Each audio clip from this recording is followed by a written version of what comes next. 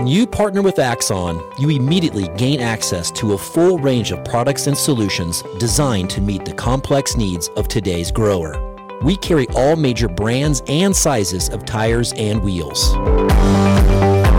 We specialize in large diameter wheels for large equipment. We have one of the largest OEM replacement wheel inventories in North America.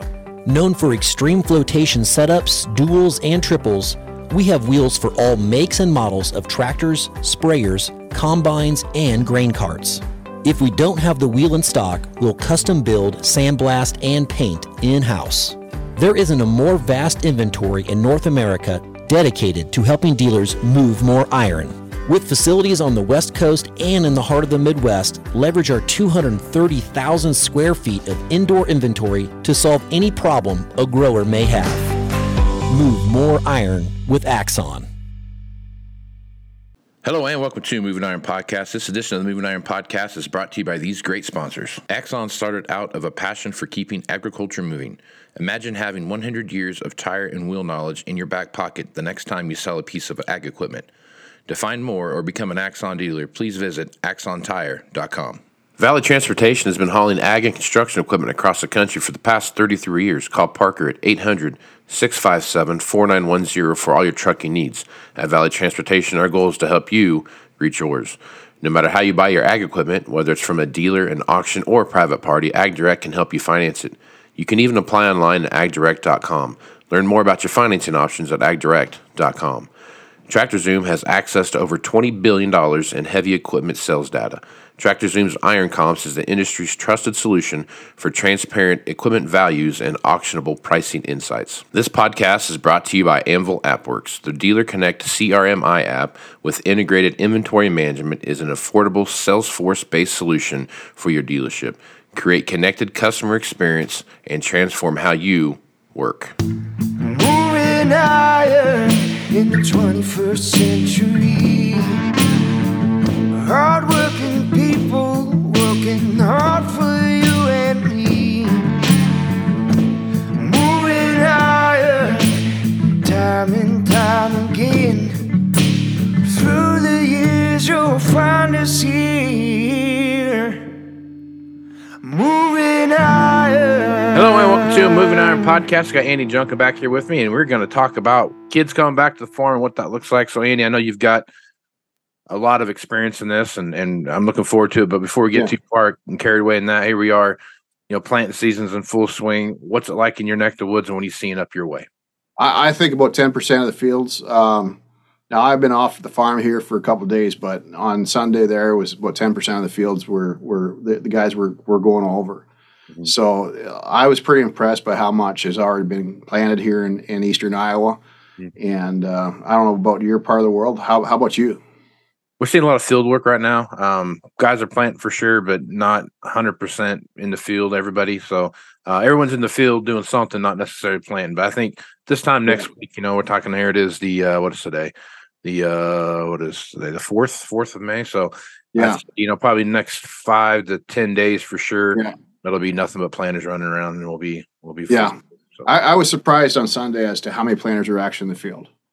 Right. Yeah. I thought they would just be doing field work, but it was actual planters going hard. So, I know in northern Minnesota, they're just still doing, and Wisconsin, they're doing, they're just still doing spring barley and grains.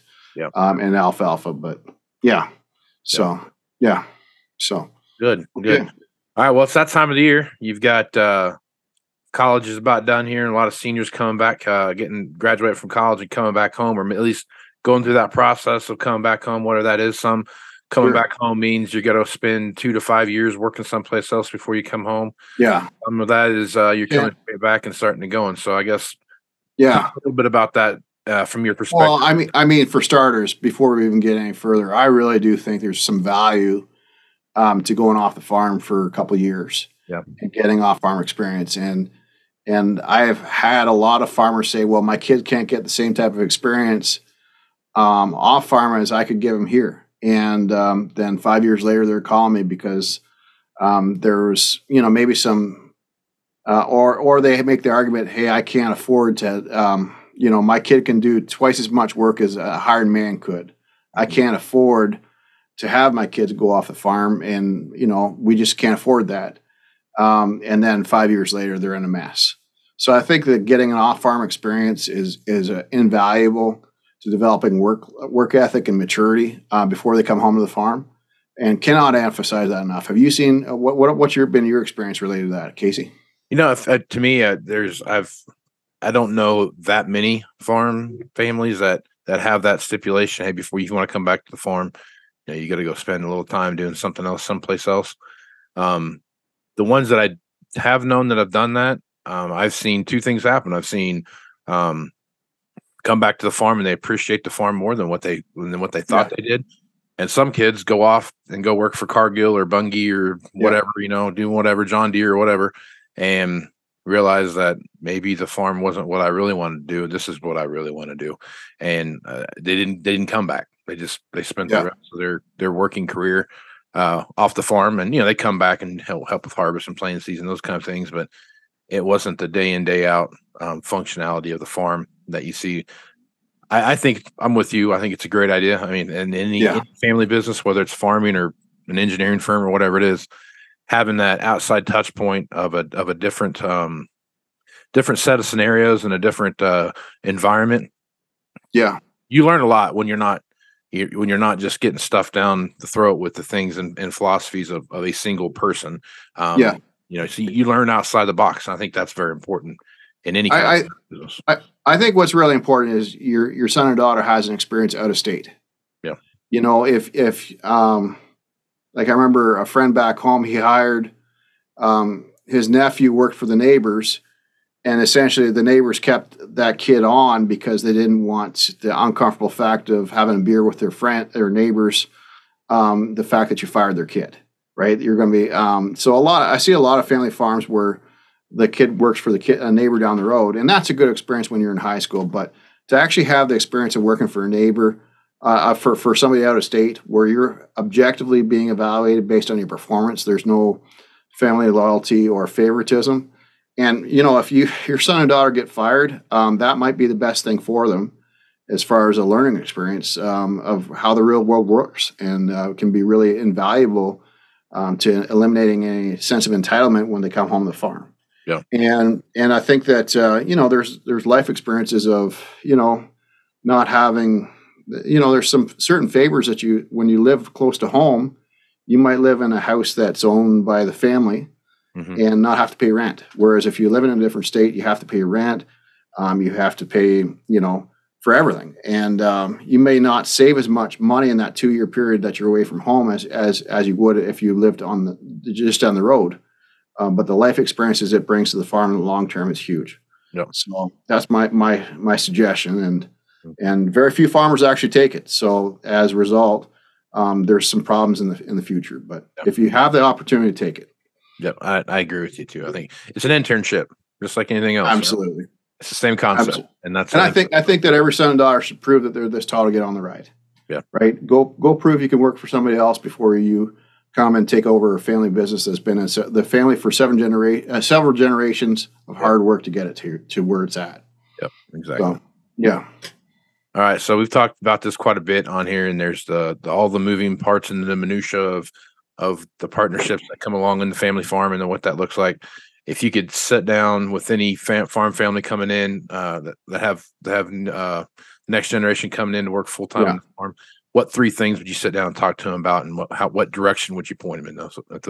Well, I think the overall thing is that nobody gets married expecting to get a divorce, and nobody goes home to farm with their family expecting there's ever going to be problems. Right. And we have a 50% divorce rate in our general society. And you think about the neighbors and the kids that really wanted to farm 20 years ago and now they're not farming. It's about a 50% divorce rate in family farms. And we really don't know how many people are actually in happy marriages. We really don't know how many farm families where they're truly behind the barn happy. Everybody pretends to be happy, but how many people actually are? And I think that there's a statistic that we do know is that 12% of farms are successful in being passed over from grandma to grandchildren. And I think it's pretty damn similar statistic when it comes to marriage. I think that fewer than 12% of marriages can be truly classified as being happily married. And I think that the differentiating factor is, do you enter into the relationship from a sense of entitlement, where you enter the relationship saying, you're married to me, now you're stuck with me? Because those type of marriages, those are the marriages where you're getting divorced. Or are you entering the relationship saying with a sense of humility and saying, you know what, there's only a 12% chance that this is going to be successful. So we've got to do everything we can proactively to prevent problems from occurring. Yeah. And that's true whether it's, I've seen a lot of churches, they insist on prenuptial courses before somebody gets married. There's a real difference as to the quality of those courses. But if you can get the fundamentals in place as to, simple things like how we're going to solve conflict, how we're going to plan our finances when it comes to marriage counseling. It's as a pre-marriage course before you get married. That can really help you get off on the right foot. In the same way, as you come home to the farm, I suggest 3 simple things. Something that's sticky to remember. It comes down to daily, monthly, and quarterly. So every week, every day, I want you to, as a family, plan out the activities for the next day together as a family. And we'll get into that in a second. And then every month, I want you to sit down, problem solve, and identify one problem in how you work together, one problem in the production of the farm, and one opportunity to make the farm better, and one opportunity to improve how we work together.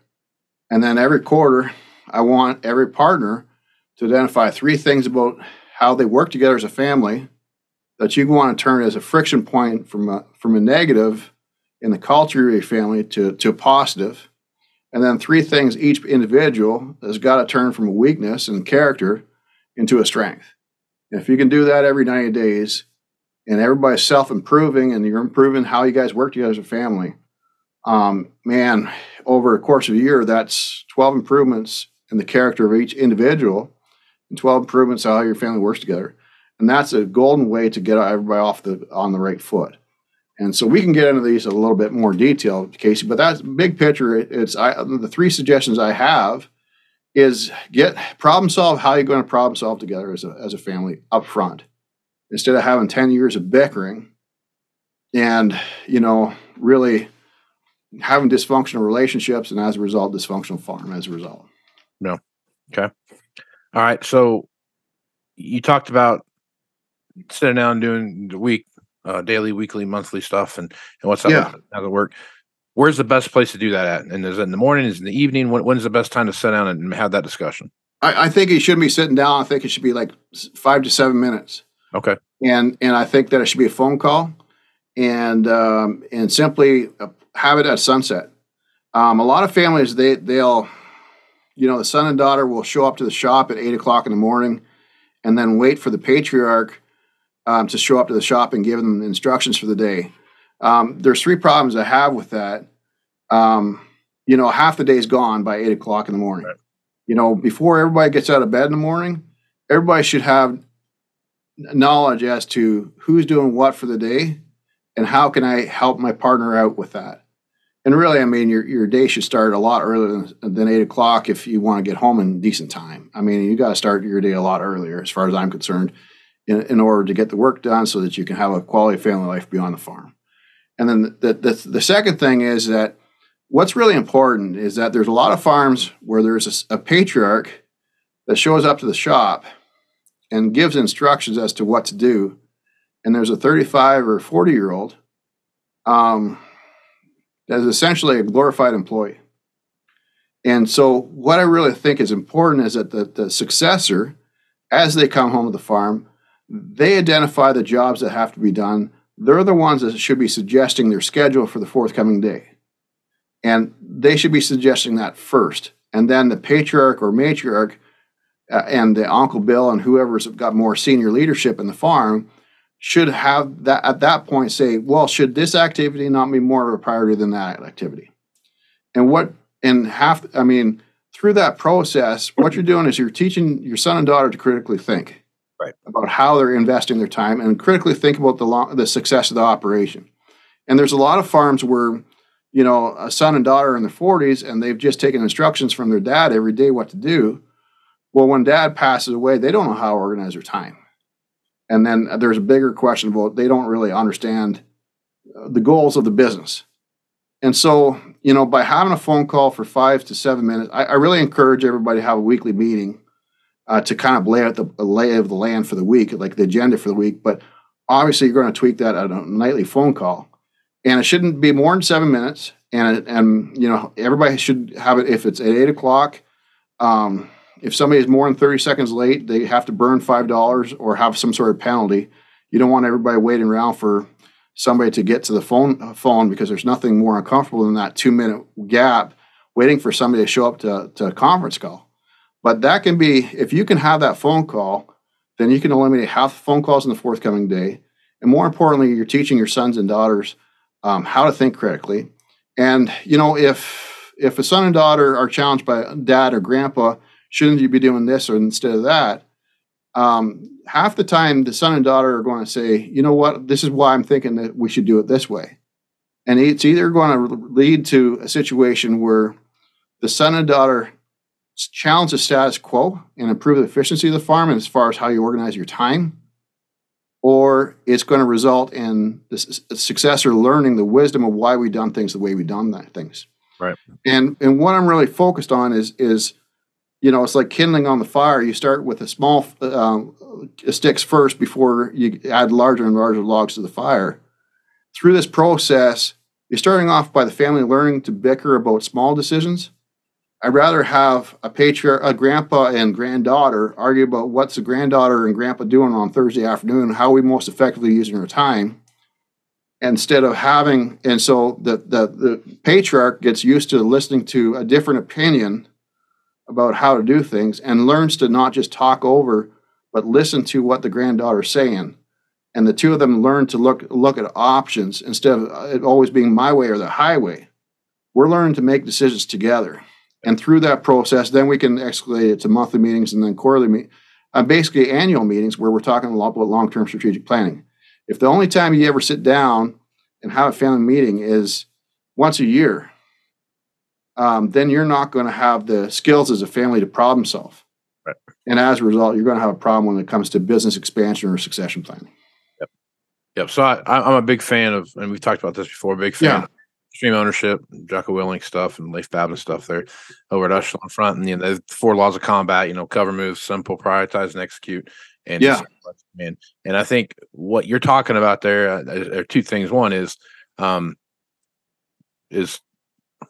decentralized command is, I think, to me, is one of the most important things. And that when I try to manage the people I work with and the people that work with me, I try to use that where, I'm giving them what I think their best skill set is to handle and to run with and to make up that plan for what we're going to do for either whatever project we're working through or whatever it is.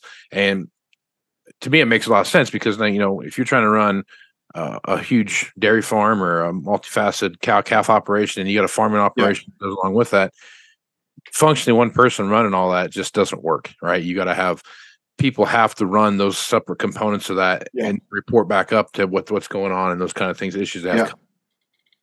The other side of that, on the cover and move side on that, to me, is the alignment side of how everyone has to end up being on the same page. Yeah. What you think is the direction we should go and the direction I think we should go. If we both think that we are on the same page, but we never actually communicate what the actual goals and objectives are, we both think we're pulling the same way, but we're actually going off and we're veering off in different directions. And next thing you know, we're so far apart that how did we even get here where we started at? And I think those are some really key points that you're just pointing out there. First of all, you want to explain who Jocko Willink is, because I think everybody should know of him, because he's got some great books that everybody can be listening to while they're driving equipment this spring. Yeah, so Jocko Willink and Leif Babin are 2 retired Navy SEALs, and they wrote a book called Extreme Ownership, and then they wrote a follow-up book called Dichotomy of Leadership, and then Jocko has written several other books on his own that have to do with leadership. And their philosophy is, and they have a consultancy group called Echelon Front, and basically their theory is every problem that you have within any organization at all, whether it's family or business or military or whatever it is, it's leadership. Comes down to leadership and how that leadership performs to from the not just from the top down, but from the bottom up too. So it's basically those philosophies come together and they talk about these 4 basic concepts. These laws of combat: cover, move, simple, prioritize, and execute, and decentralized command, and what they mean and how they operate within those systems. And really, it's, I kind of, when I talk about used equipment with folks, I always say used equipment, the philosophy of used equipment and doing used equipment stuff, whether it's valuing equipment or whatever it is, it's so easy. It's the discipline that comes into play when you have to make those tough decisions on what it is you're going to do and how you're going to implement those plans. That's where it's hard. And I think that's the same concept with leadership. And especially what you're talking about is it's easy to come up with a plan. It's hard to maintain that same discipline going through that plan and implementing the hard things that you need to have those hard conversations and understand that in order for, Grandpa Fred to pass it down to son or daughter down here, he has to let go of the reins at some point. And whether that's a gradual release and let them go, can't micromanage. And that's one big thing they talk about too. You can't micromanage everything to death and then hope that you have good outcomes and people are happy to be there. Not a human on the earth likes to be micromanaged. Yeah, and I think that a lot of farms, there's a son and daughter in their 30s where they're told by grandpa what to do every day, and essentially they feel like a slave. And as a result, they adopt a slave's mindset. And whereas if you have a son and daughter in their at whatever age, but I encourage it at early 20s, if the son says, by tomorrow night, I'm going to get X, Y, Z done. So the son says, okay, let's say the daughter or the granddaughter says, okay, these are the 7 tasks that I think I need to get done. But she specifies one thing that absolutely by tomorrow night at sunset, I'm going to do everything I can to make sure that one task gets done. And she prioritizes that over other things. And for her to learn how to prioritize what's the priority, and for her to have the accountability to follow through on that and to be asked next sunset, did you get that done, yes or no? And to not, for her to not come up with excuses why, it can wait till tomorrow. But, if she made a commitment to try to get done, she's going to try to do whatever she can to make it happen. Now, there's obviously going to be breakdowns that you can't anticipate, and they're allowable. But to have that sense of accountability, if they get told by grandpa that this has to get done, it probably won't get done. But if the granddaughter said, I'm going to do everything I can to get this one thing done, she's probably going to follow through with it. And I think that there's a lot of family farms where they have this issue with motivation and accountability in their operation. And so if you have all of the partners volunteer what they're planning to do tomorrow, and then be challenged, hey, is this not a priority instead of that? But then there's an agreement. Okay, this is the game plan for tomorrow. Now, just like playing football, every time you have a huddle, not every huddle goes as planned. Like, you're going to have breakdowns you can't anticipate. But if you had two different teams playing against each other, one team had a football huddle, and one team chose not to have a huddle before each play, which team is going to win the game? Obviously, the team that has the huddle. And I think that that's really important. But coming back to the other thing I do within that 7-minute phone call, I get every partner to identify one thing that they don't want to do, but they should do that takes less than 15 minutes to do. And that sense of accountability, like we procrastinate, whether it's making a phone call to lawyers about dealing with the neighbors that you want to put off, or just cleaning out the truck. Having that sense of accountability and doing the jobs that are really most important to the farm, and also making sure that the jobs that nobody wants to do but should do get done, is going to make your organization over 365 days so much different and so much more productive. Right. And the family works together as a team instead of one person being the slave, one person being the boss and the rest of the family being slaves. Okay. All right. So you kind of laid out what a daily meeting looks like. What's the difference between a monthly and a quarterly meeting? What are you doing on those? Well, I think the thing before we go any further, Case, we should talk about with Jocko. You just mentioned Jocko. You're going to have him speak at your conference in September 11th, right, in Nashville? Not Jocko, but I wish. Sean Glass, he works with them as well, and he's part echelon from. But yeah, one of their speakers, one of their trainers are going to come speak. He's a former Navy SEAL, right? Yeah. Mm-hmm. I think that sounds like a really good conference. Yeah, sounds like a lot of fun too. So anyways, what were you saying about the other questions there? So what's the difference between a monthly meeting and a quarterly meeting? What are you accomplishing in those? Well, with the monthly meeting, what I want to do is identify is basically where you take a stone out of your shoe. Basically every month I want to identify one problem you have working together, both related to production. So solving production problems, like if your cows are not getting pregnant, why not? And sit down and have a family discussion where you problem solve together as a family about solving one production issue. And then solve one problem as far as how you guys work together. Make a suggestion for an improvement to your farm's, how your family's habits and how you guys work together. So let's say that if grandpa's constantly critical and constantly negative and doesn't provide solutions to problems, just complains about problems, you might say, that's just in front of my mind. That's what we came up with in the family meeting yesterday. The family said, okay, don't be critical or negative, provide constructive solutions to problems. And the family's going to adapt that as a habit, right? And over the next year, if we can make one improvement like that every month, it's a game changer to how the operation works together. And the same thing from a production standpoint, if you can solve one production problem that's costing your farm money, and by everybody learning to, instead of talking over top of each other and being bossy and kind of shoving their solution on everybody, you look at things 5 different ways and look at different options and different ways to skin the cat, and together come up with a solution together instead of one person being bossy. If you fundamentally problem solve how you problem solve and evolve how you make decisions together as a family, then it's like I said with the log on the fire, you're adding larger and larger logs, and so 2 years down the road you can sit down and do succession planning, or if it comes down to doing expansion of the dairy barn, you can weigh the pros and cons of these complex decisions in a more sophisticated way, because your family has been problem solving on a monthly and daily basis for the last 2 years. And so there's nothing that you guys can't, and whatever problem you have, whether it's expansion of the dairy or dealing with succession plan or a major crisis that hits your family, you guys could solve those problems together instead of one person always having to be right. It's more important. You learn that it's more important to make the right decision, and you surrender your egos and you're able to listen to each other. Yeah. And I think that's really important to do up front instead of having 10 years of bickering with your family to figure out how do we transition from a parent-child to professional working relationship. I think up front, as a son and daughter come home to the farm, you should adapt that best habit of having monthly meetings to problem solve together, so that, I don't know what problems you're going to have in the future, but I guarantee you at some point in the next decade, you're going to have a really complex problem. And what determines whether or not your farm is able to get past that problem is the ability of your family to problem solve.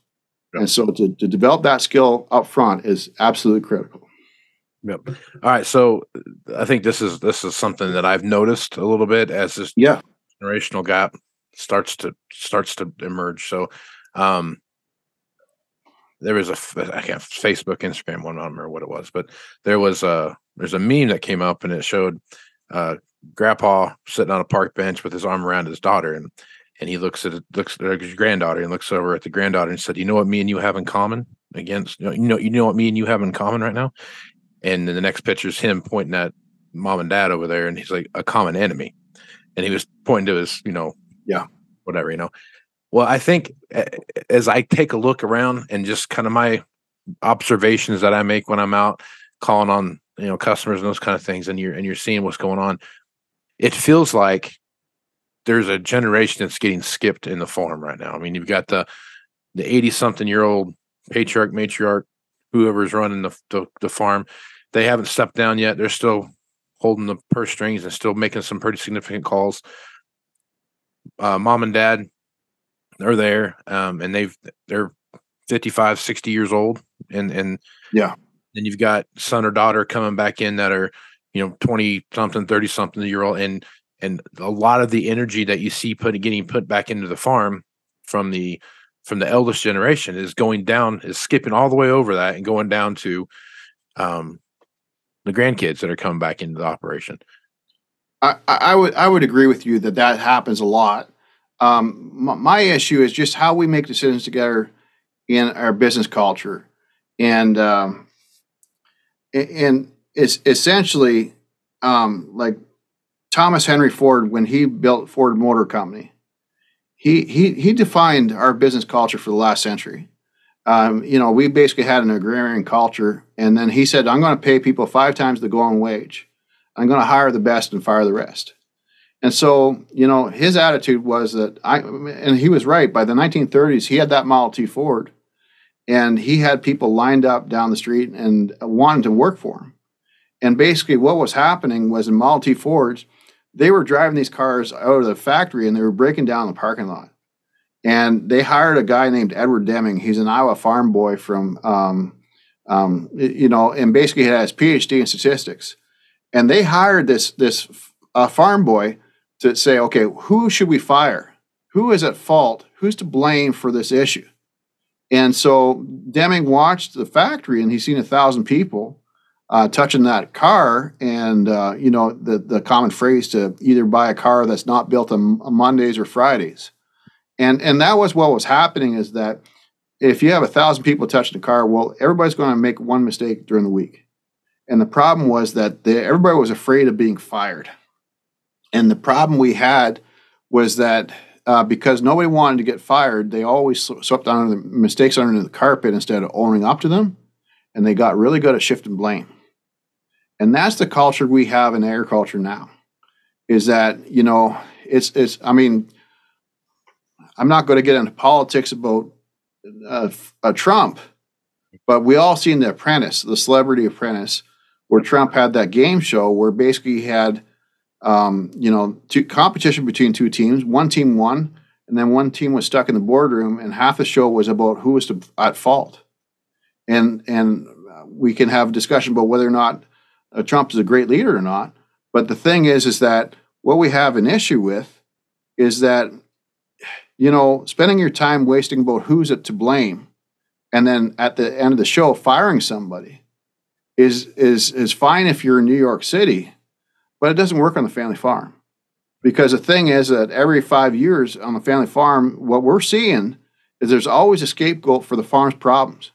There might be, in that situation, when you talk about the park bench, where grandpa's got his arms around his grandchild and saying, we have a common enemy, and we have a common enemy. What I often see is a situation where there's 3 brothers in a partnership, and one brother, tends to sleep in late, and he shows up late, and he's a bit dysfunctional, drinks too much as a guy in his 20s, and the family has an intervention and says, "Son, we think that you're not working out here, and you'd be a really good feed salesman."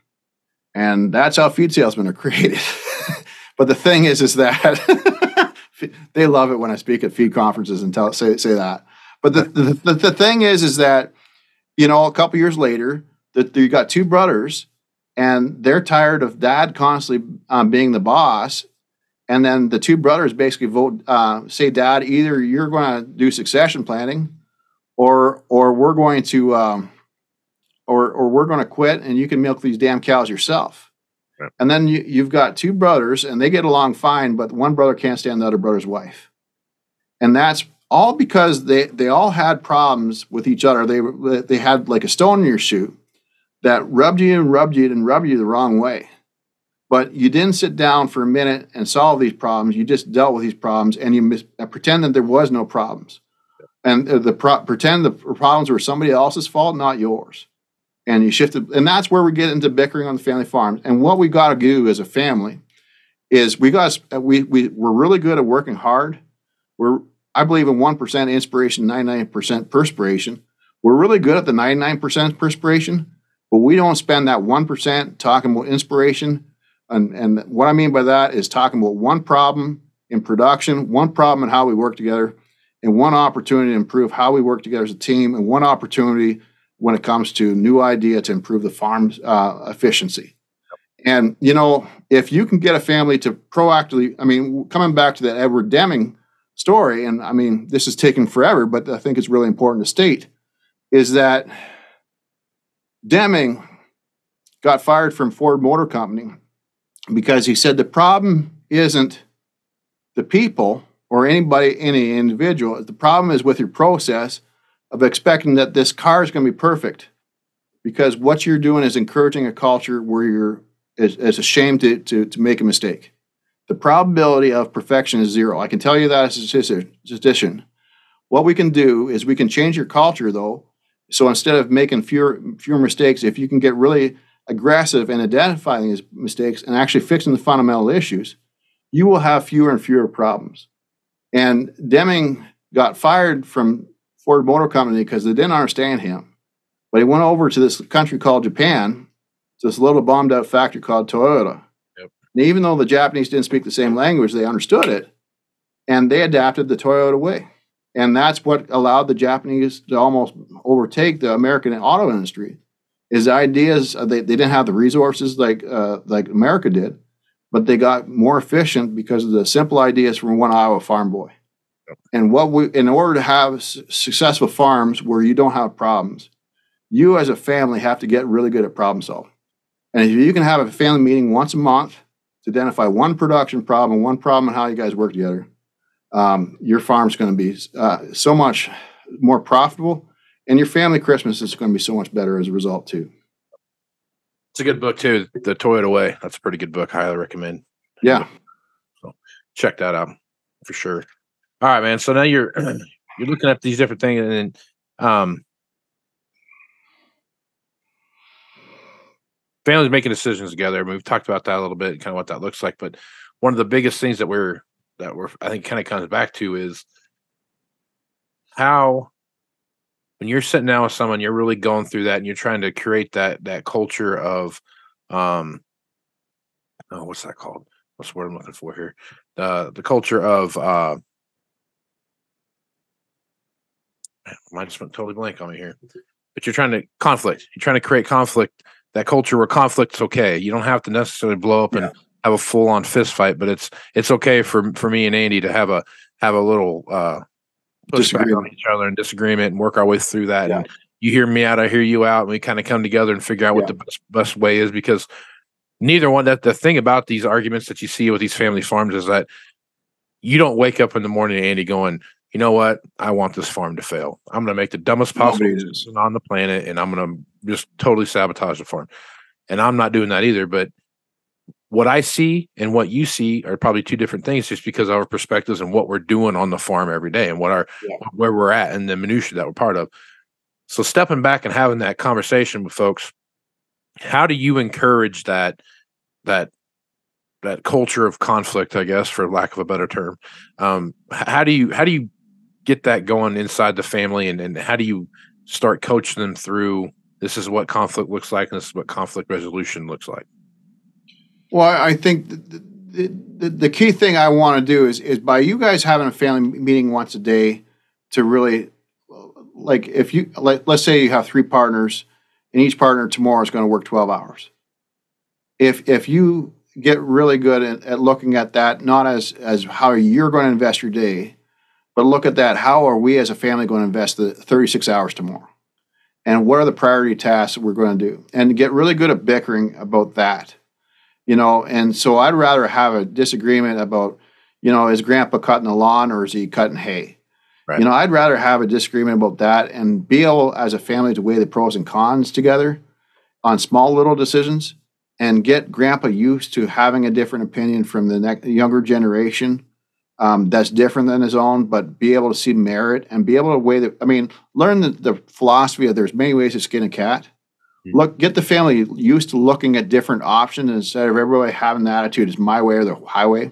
Everybody being stubborn, not with each other, but stubborn at actually listening to each other and not talking over top of each other. You can do that on a weekly and a monthly basis. Then when it comes to big decisions in the long term, it won't be a problem at all. How many people do you work with that on the farm where there's multiple people involved? All the way, everybody, whether it's family members or hired people that work on the farm, that share their calendars with everybody. They have one giant big shared calendar, and everybody's stuff's showing up on the calendar every day. Quite a few operations do that, and I mean, even like you know what? I just pulled up a text from a farmer, and I'm going to actually read this out. This family, the one simple thing they did was they had a calendar in their lunchroom. So it was just a paper calendar. It wasn't even an electronic one. But they got a calendar, and they wrote down the days that different family members are off the farm. And that was a game changer because they had 5 cousins farming together, and they had several nieces and cousins coming into the operation. So they had 12 guys working there. And they had plans to get things done, and they didn't realize one partner wasn't going to be there or whatever. And so just that simple act in itself, I really think that for a family to share a calendar, I would encourage it to be electronic. But if you have a few family members that are old school, a paper calendar can be a huge thing too in a central place. But this is actually this reminds me about this family. This is what the guy said. He says, meeting every week for half an hour, which is Monday for us, has benefited us in numerous ways. Keep it short and to the point. It's important to be productive and organized for the week. We as individuals all know what needs to be done for the most part, but we also expected each other to be telepathic on what is more important or next up. The greatest minds in the world are only as good as what they have to work around them. So letting each other know what you're thinking makes a huge difference.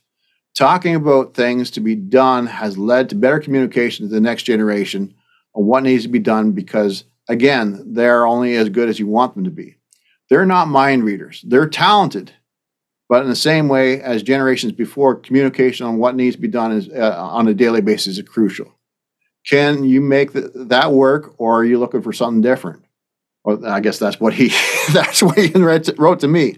But the thing is, what I think is really important in that family, they had a weekly meeting on Monday at 7 o'clock in the morning, and it was about 20 minutes, and then they had that 7-minute phone call. And they adapted a mantra of make each day count. And they had 12 men, and they've actually gone down to 9 men. And they haven't missed a beat. They've actually got more done because together they can work so much more effectively. And I think that and as far as succession planning is concerned,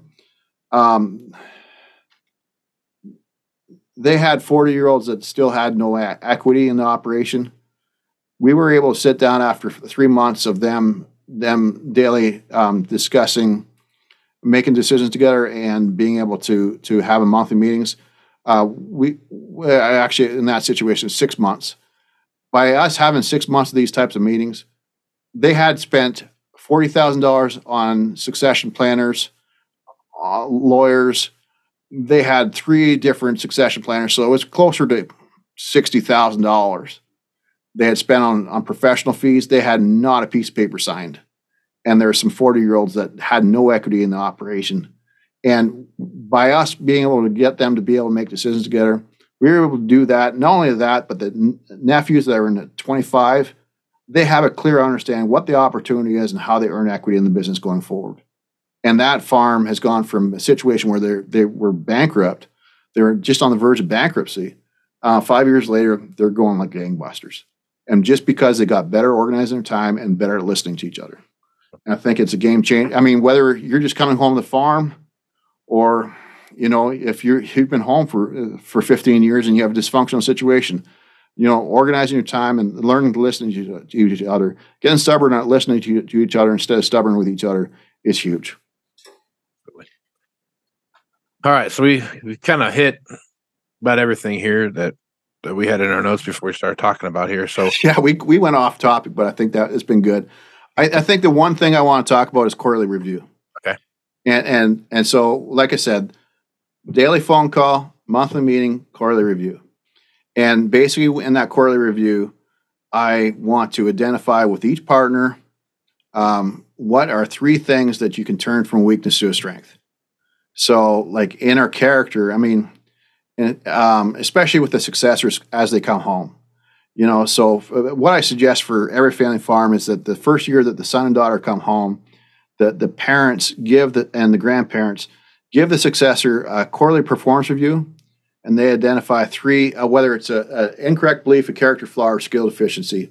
They identify one of those 3 traits, and they turn that from a weakness into a strength. So an incorrect belief might be the belief that, hey, I can show up 10 minutes late after I'm supposed to be at the barn to do chores. Or, a lot of farmers, the kids come home from college, they're supposed to be at the barn by 6 o'clock. They're not there till 6:30. What does that, and for the parent to say, hey, be at the barn 5 minutes before you're supposed to and be the last one to leave. That's changing an incorrect belief.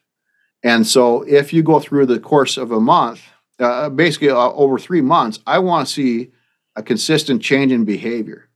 And then either you pass and you go on to another set of values that we got to turn in your character from a weakness to a strength, or we have a discussion about, are you very serious about being a successor in this partnership, right? Because the thing is that, if you're consistently showing up late to work, or if you're consistently getting so angry as far as a character, I'll give you an example of a character flaw, turning a molehill into a mountain and get so angry that your employees don't want to stay around there.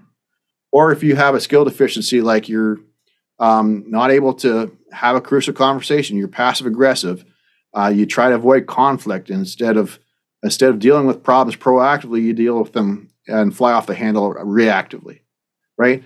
There's different skills that you have to learn. And I don't care how good of a person you are, everybody's got 5% about the character that's got to be turned from weakness to strength. And when a son and daughter come home to the farm, they might have graduated top of their class at college. They might work really hard, but there's always opportunity for improvement. And I don't want to just see a son and daughter get a pat in the head by mom and dad, hey, you're doing a good job. I want to get some critical feedback so they can go from good to great. Because over a 2-year period, I want to see basically 3 improvements every 90 days. And, for son and daughter to write out the goal, like address problems before they become bigger problems, right? So simply write that out and then grade themselves at the end of the day on a scale A to F. How did I do? Was I proactive in dealing with problems, or was I passive aggressive? And for them to evaluate, there's going to be some days you give yourself an F, but then you give yourself the question, okay, tomorrow, what am I going to do different to change my behavior? And through that process, what you'll do is, if you can take a successor and make 12 improvements to their character over the course of a year by having 4 meetings where you have give 3 things for them to work on, they're going to be such an asset that anybody, whether they're a family member or not, would want to include them as a partner in a business. They go from being an employee to having an ownership mentality, because they've taken ownership of turning their character to take your character, and instead of looking at yourself in the mirror and thinking that you have a 6-pack, but really you have a keg around your belly. If you take the ownership to self-improve, then you've got a future successor that is going to improve your farm and have a very successful family life that anybody would want to be partners with. And I think that what's really important is that, and there's got to be a trial period. Your family has to define how long that is. I would suggest it's about 3 years or 9,000 hours, as I usually say. And basically what it is basically a 3-year trial period where you got to be this tall to get on the ride. And if you're going consistently, showing up to the barn late, not self-improving, then we've got to have a discussion as a family. Okay, son, we love you, but you're not just cutting it here as a farmer, right? What career would you like to explore that we can help you encourage get into, where you're going to be more happier and you're going to be more passionate? Because obviously you don't have the passion for what we're doing here. Being a successful farmer is not just driving a tractor. It's about, these little things like not being passive aggressive. These little things like taking ownership, to being able to show up to the job on time. These are the things that make or break a farm. And I want to have these discussions in a structured way. So I think the quarterly meeting where there's a performance review is a huge thing. And look, if your son and daughter consistently have poor performance reviews, then you're not firing your son without your son and daughter not knowing why, and then not ever coming back to family Christmas 10 years down the road. They objectively know, what? I had the opportunity to join the business, but I just I wasn't this tall to get on the ride. And, they then can decide for themselves what are they going to be more passionate about. And I think that is really important. And also equally, after a year of the son and daughter going through this process, I think that everybody in the family should go through this. Right. Because just because grandpa has a $40 million business to give to his granddaughter, if grandpa isn't willing to make a few tweaks to his character and be somebody that anybody would want to work with, like I just had a farm yesterday where the grandfather was trying to give his successor an opportunity, but grandpa was constantly critical to the point of it really being a concern for the grandchild's mental health. And, no farm worth millions of dollars is worth it if it's going to end up in somebody being suicidal or having a state of depression. So what I think is really important is that we all, instead of being entitled and feeling entitled to the farm and feeling entitled to having each other's respect, we all be looking at ourselves from a state of underdog and realizing that we're going to do whatever it takes to self-improve so that we can have this opportunity to work together. We gotta have this mentality of doing whatever it takes to become the best version of ourselves so that we're the partner and friend anybody would want to work with. Yeah. And I think that that's really important as a third pillar of the fundamentals of how you come home and work on the farm. If you can get those three things in place, have a daily meeting, monthly time to make a few improvements to how you guys work together, a few improvements to the farm production standpoint, and once a quarter evaluate performance and really see yourself in the mirror for who you are and where you can make improvements. It's a game changer to the long-term success of the farm.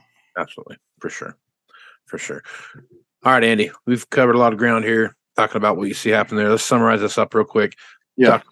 You've talked about allocating time like it's money. You've talked about improvement on how to work together and what those improvements need to look like. And then you focus on how and what, how you want to be a better partner every day. So I guess put a bow on all this, Andy, in your kind of in your training, what you do. I mean, what's up? I think the farm can be either heaven on earth or hell on earth. Mm-hmm. And I think the same with the marriage. I mean, it can either be heaven on earth or hell on earth. And the thing is, nobody gets married expecting to get a divorce, and nobody goes home to farm with their family. And the truth is, we know that we have 50% divorce rate when it comes to marriages. We really don't have a statistic as to how many kids come home in their early 20s, and by the time they're in their 50s, they're not farming. And we don't really have a statistics on that. But I would say just reflect and think about your neighbors. And I think that you'll quickly come to the realization that at least half the young kids that are coming home to the farm, by the time they hit their 50s, they've exited the industry. And they might make a big excuse as to whether they got a better paying job or the farm went broke or they just couldn't get along with a partner.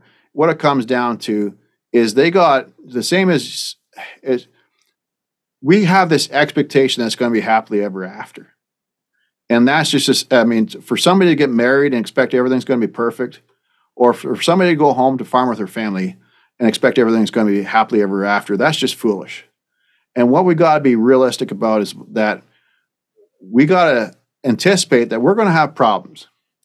And what you got to do as a family, on day one, instead of having 10 years of bickering and it going from bad problems to worse problems, you got to identify out front, hey, we love each other. We are a good family, but we got to do everything up front to have the good habits in place so we're problem solving before there's problems.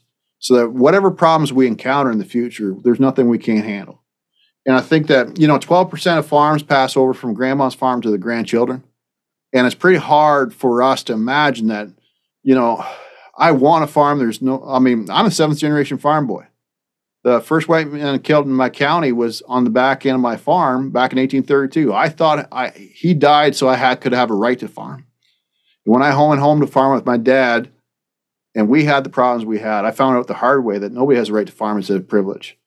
And the truth is, the statistics are that only 12% of farms pass over from grandma to grandchildren. The same way, you look at marriages, we don't really know how many people behind the barn are in happy business partnerships with their family. But the statistics are that 12% of farms are successful in passing over from grandma to grandchildren. I think it's truthfully only about 12% of families out there behind the barn, they're truly happy and working with, have successful business relationships. And I think that instead of entering the relationship of farming with your family from a state of entitlement, we got to enter it with the state of humility and do everything we can to be proactive in problem solving and get the fundamentals in place so that the problems we encounter, there's nothing we can't handle. We got to transition from parent-child to professional working relationship proactively instead of reactively. Sure. Right on. All right, Andy, pretty good place to stop right there, man. Folks want to reach out to you, more information about what it is you're doing at stubborn.farm. What's the best way to do that? Just go to the www.stubborn.farm. And my challenge is to you is stubborn making or breaking your farm? Right on. Okay. Well, Andy, I appreciate you being on the podcast, man. Absolutely. And if anybody wants a copy of my free copy of my book, Bulletproof Your Farm, just go to my website and I'll give you a free copy. Oh, there you go. Okay. Yeah, everybody likes free stuff. All right. And stuff that's going to help you too. So, all right. I'm Casey Seymour, Moving Iron Podcast. Check me out on Facebook, Twitter, and Instagram at Moving Iron LLC. Go to LinkedIn at Moving Iron Podcast and check me out over on the YouTube channel. See the video version of this, which is the Moving Iron Podcast YouTube channel. Check that out. Go to Moving Iron LLC for everything Moving Iron related and get all the information for the Moving Iron Summit coming up here in Nashville, Tennessee, September 11th through the 13th. If you're interested in going that, there's a registration fee and a registration. Well, there's a registration fee, but just click on the registration key up there at the top, and you can fill out all the information there and get all the different stuff that's going on there and all the information as well. So something's there. If you have a question about what's there, send me an email at movingironpodcast@movingironpodcast.com, and I'll make sure to get back to you. So with that, I'm Casey Seymour with Andy Junkin. Let's move some iron, folks. Out. Axon started out of a passion for keeping agriculture moving. Imagine having 100 years of tire and wheel knowledge in your back pocket the next time you sell a piece of ag equipment. To find more or become an Axon dealer, please visit axontire.com. Valley Transportation has been hauling ag and construction equipment across the country for the past 33 years. Call Parker at 800-657-4910 for all your trucking needs. At Valley Transportation, our goal is to help you reach yours. No matter how you buy your ag equipment, whether it's from a dealer, an auction, or a private party, AgDirect can help you finance it. You can even apply online at agdirect.com. Learn more about your financing options at agdirect.com. TractorZoom has access to over $20 billion in heavy equipment sales data. TractorZoom's Iron Comps is the industry's trusted solution for transparent equipment values and auctionable pricing insights. This podcast is brought to you by Anvil AppWorks. The Dealer Connect CRMI app with integrated inventory management is an affordable Salesforce-based solution for your dealership. Create connected customer experience and transform how you work. Moving higher in the 21st century.